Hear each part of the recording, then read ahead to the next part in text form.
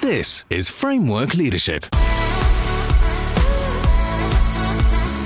I'm Ken Engel, and you're listening to Framework Leadership, a podcast about how to bring your personal life and organization to the next level.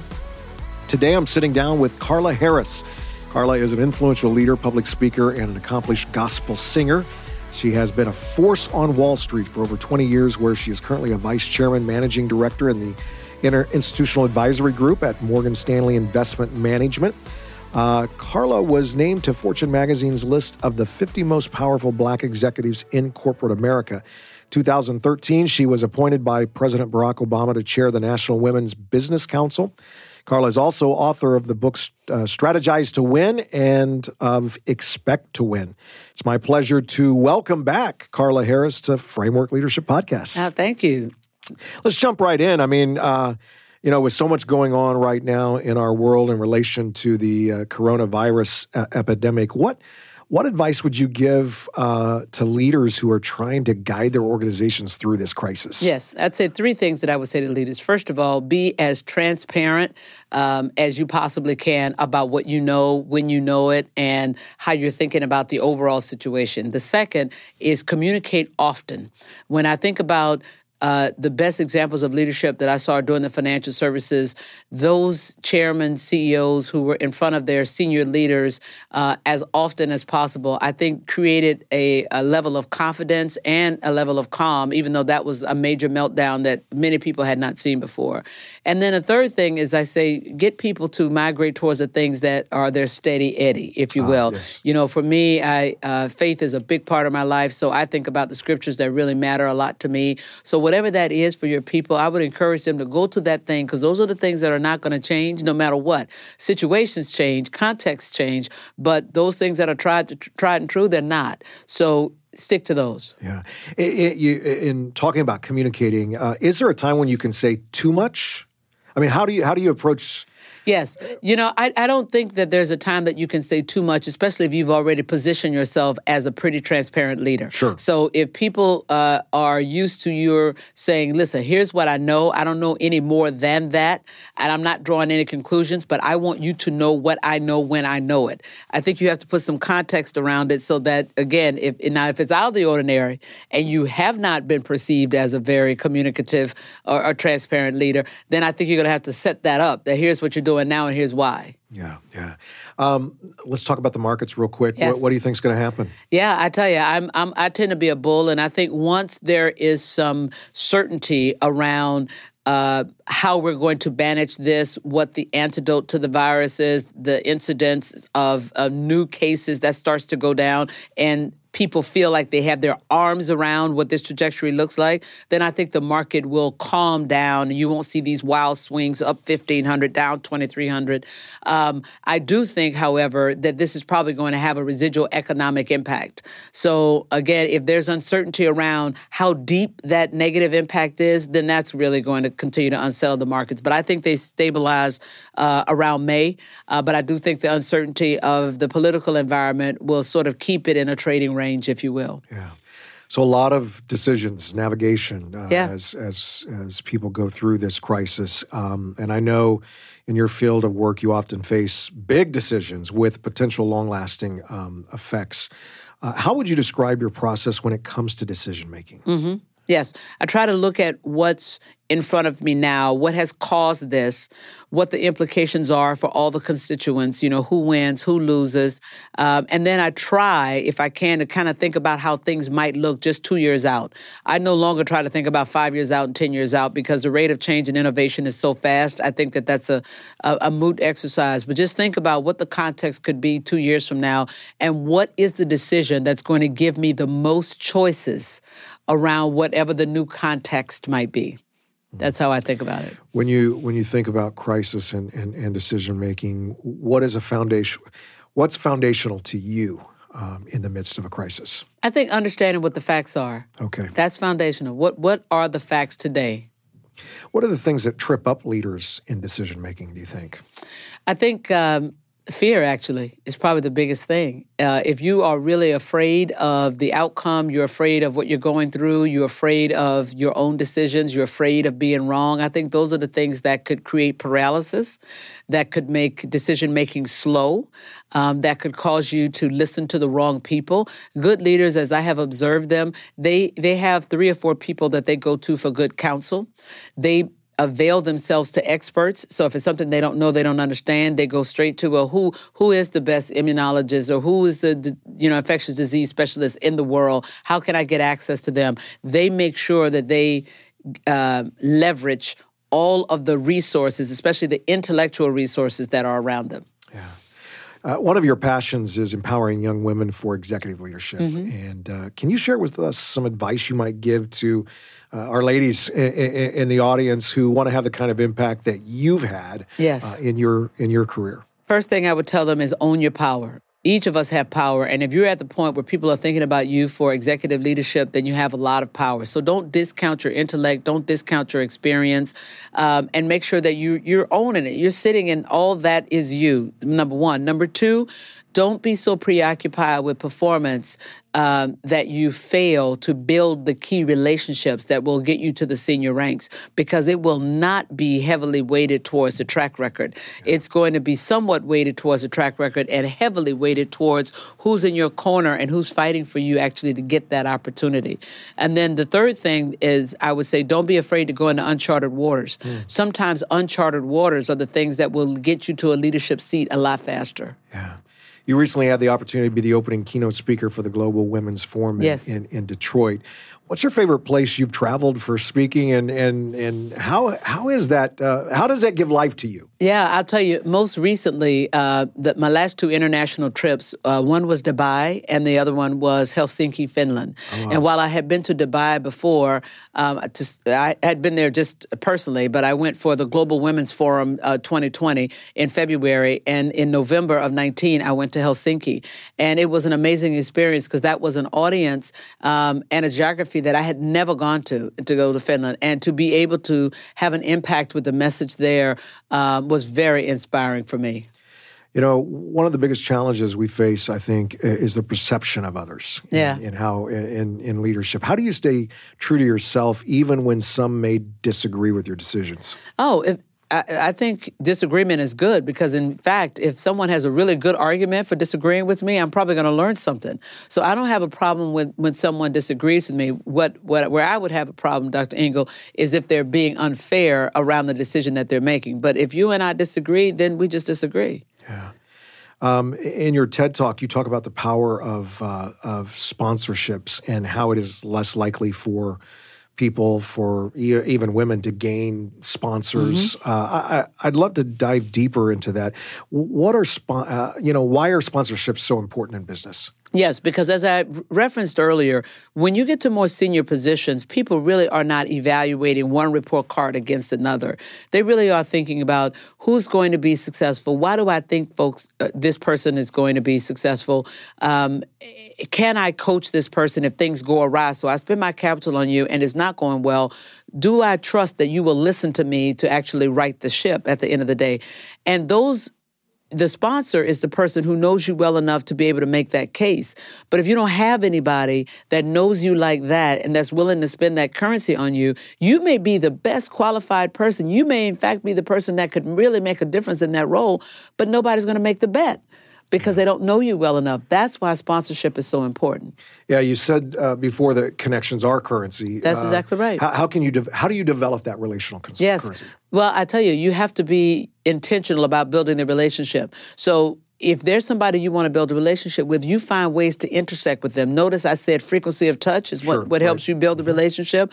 So you find ways that you can intersect with them, or drop by their office, or ask for a coffee. But the more you spend time with them, the more they get to know you, the more they feel like they know you, and the greater the probability that they would speak affirmatively behind closed doors when you're not in the room. But you have to be intentional about finding ways that you can intersect, finding a conversation that you can bring up, finding a question that you can ask when they're speaking. Now, let me ask you this. How can you recover connection currency if you have failed at it to a degree? Yes. If you had a relationship impairment, then I think you have to own it. That's the first step to repairing it, is to go and say, listen, Dr. Engel, I know I made a big mistake. You trusted me, and I goofed. Here's why I goofed. It's not an excuse, but here's what I did. And I hope you will give an opportunity to repair our relationship because it was important to me. And I'm going to do everything I can to regain your trust. And so just look out for me because I'm coming back to fix it. You know, you often talk about the importance of collaboration and the power of we and how important that is. What is one way to build strong relationships that create that synergy, that environment for collaboration? To actually speak it. Be very liberal in your environment using the we. And in front of people that might have had just a little bit of a contribution to whatever the outcome, you bring them into the win. And no matter how small. And the more you do that, the more you will create that environment of we, and people will, again, start to trust you because you are liberal with the praise. You are liberal with the currency of having done something really wonderful on a project. Yeah. Let me ask you this, and I love the statement because you talk about in the midst of all this, it's all about competitive advantage, how to own that competitive advantage. Tell me a little bit more about what that means and how it produces really authenticity that you talk about. Absolutely. And because nobody can be you the way that you can be you, it's the one advantage you have. We can all learn math, we can all learn English, we can all learn another language, but the way you speak to somebody, the way you engage with somebody, the way you touch with somebody, nobody else can do that because you are unique. Now, they too can have a relationship. They too can engage, but the way you choose to do it that is authentically you gives you that advantage, right? And so I tell people, understand what is the power of you? Who are you at the end of the day? How are you distinguished? What are you bringing different to the table? And it could be that thing that really makes a difference in your winning a piece of business or you're winning an argument. When you look at culture today and where we're at, what do you think are the top 3-4 challenges that leaders are facing right now to navigate?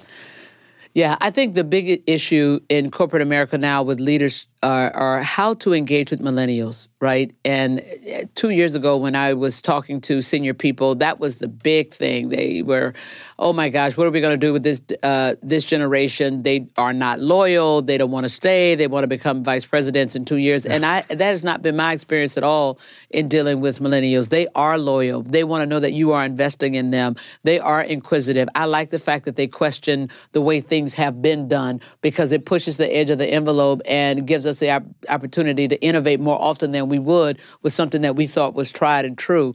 So I think that's a big issue. I think the other issue, obviously, is the uncertainty. There's a lot that's going on in the geopolitical environment. There's a lot that's going on with respect to innovation. You know, what are we going to do about the future of work? How are we going to retrain people? So there's a war for talent right now, and I think that is also on the minds of leaders today. Final question before we move into a fast round here. You're on our campus today, Southeastern University. You've had a chance to interact with a lot of our students. What advice would you give these students as they navigate what's ahead, their career, the best way to approach that career? I mean, as you can tell, they're very passionate about becoming solutions. There's no doubt about it. So what advice do you give? Yes, the biggest advice I would give to any college student is take advantage of all of the resources that a place like Southeastern University has to offer. There are so many different disciplines of study. There are different people. You guys do an amazing job bringing some outstanding speakers and outstanding leaders there. I say, please lift your head out of devout study and go to some of these events so you can understand how people have forged their paths, their issues, their challenges, how that might apply to your life, but take full advantage of the resources. Yeah. That's one of the reasons I'd go back to college again like this, because I was so focused on the academics, so focused on making sure I made Dean's List and graduated with honors that I think I missed a lot of engagement that Harvard had to offer. Yeah, that's good. Great advice. Hey, we're going to close this out with a quick fire round. Appreciate again the chance to have opportunity to have conversation with you. What is your all-time favorite book or movie that? Favorite movie, I would have to say, is Sparkle, the original one. And favorite book, the one that really changed the way I pray, is Transform Your Life by Dr. Reverend Barbara King. Yeah, powerful.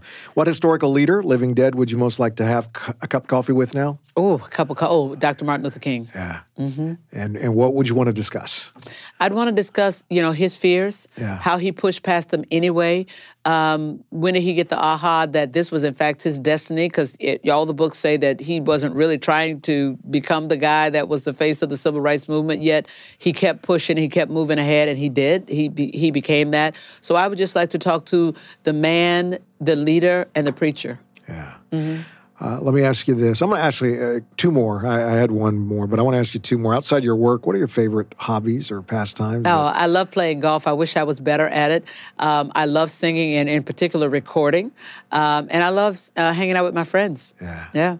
What, final question, again, and we've asked this before, but maybe it's changed or maybe you have something new. What's the next big dream? Oh, well, last time I was here, I said I was going to record another album, which I have done. Okay. And we will release it this year. We did a soft release last year, but we want to release it so that we have a chance to get a Grammy nomination. And that is my dream, to get a Grammy. I'd like to get a Grammy, but I'll take the nomination at this point. I am about to do my third book. And my big dream is that becomes a real guide for 21st century leadership. And then lastly, I have a little girl that's 4.5 years old, and I want to be an amazing mother to her so that she says, 16, 17 years from now, boy, you were an amazing mom. Wow, that's good. I love your leadership perspective on, especially when you talk about connection currency, because I think that's so important. It is not just what you know, but who you know. Absolutely. And I think so many young leaders miss opportunities to develop that relational currency when they get so focused on producing and accomplishing and the task. But what we as leaders know is you can't get anything done alone. Mm-hmm. And you are such a champion for making sure you have that understanding and mindset. And what I hope all of our leaders who are listening to this interview today understand is that you need other people to accomplish the goals and calling, and it's always worth investing in relationships, something which you can tell has paid dividends in your career. That's absolutely for sure. Well, Carla, it's been a pleasure again to talk to you today. Well, thank you, Dr. Engel. It's been my pleasure. And for more on Carla Harris, you can connect with her on Instagram and Facebook at Carla Ann Harris. That's at Carla Ann Harris, or you can visit her website, carlaspearls.com. Okay, I want to make sure I had that right. carlaspearls.com. Thanks for joining us on Framework Leadership today. Thank you.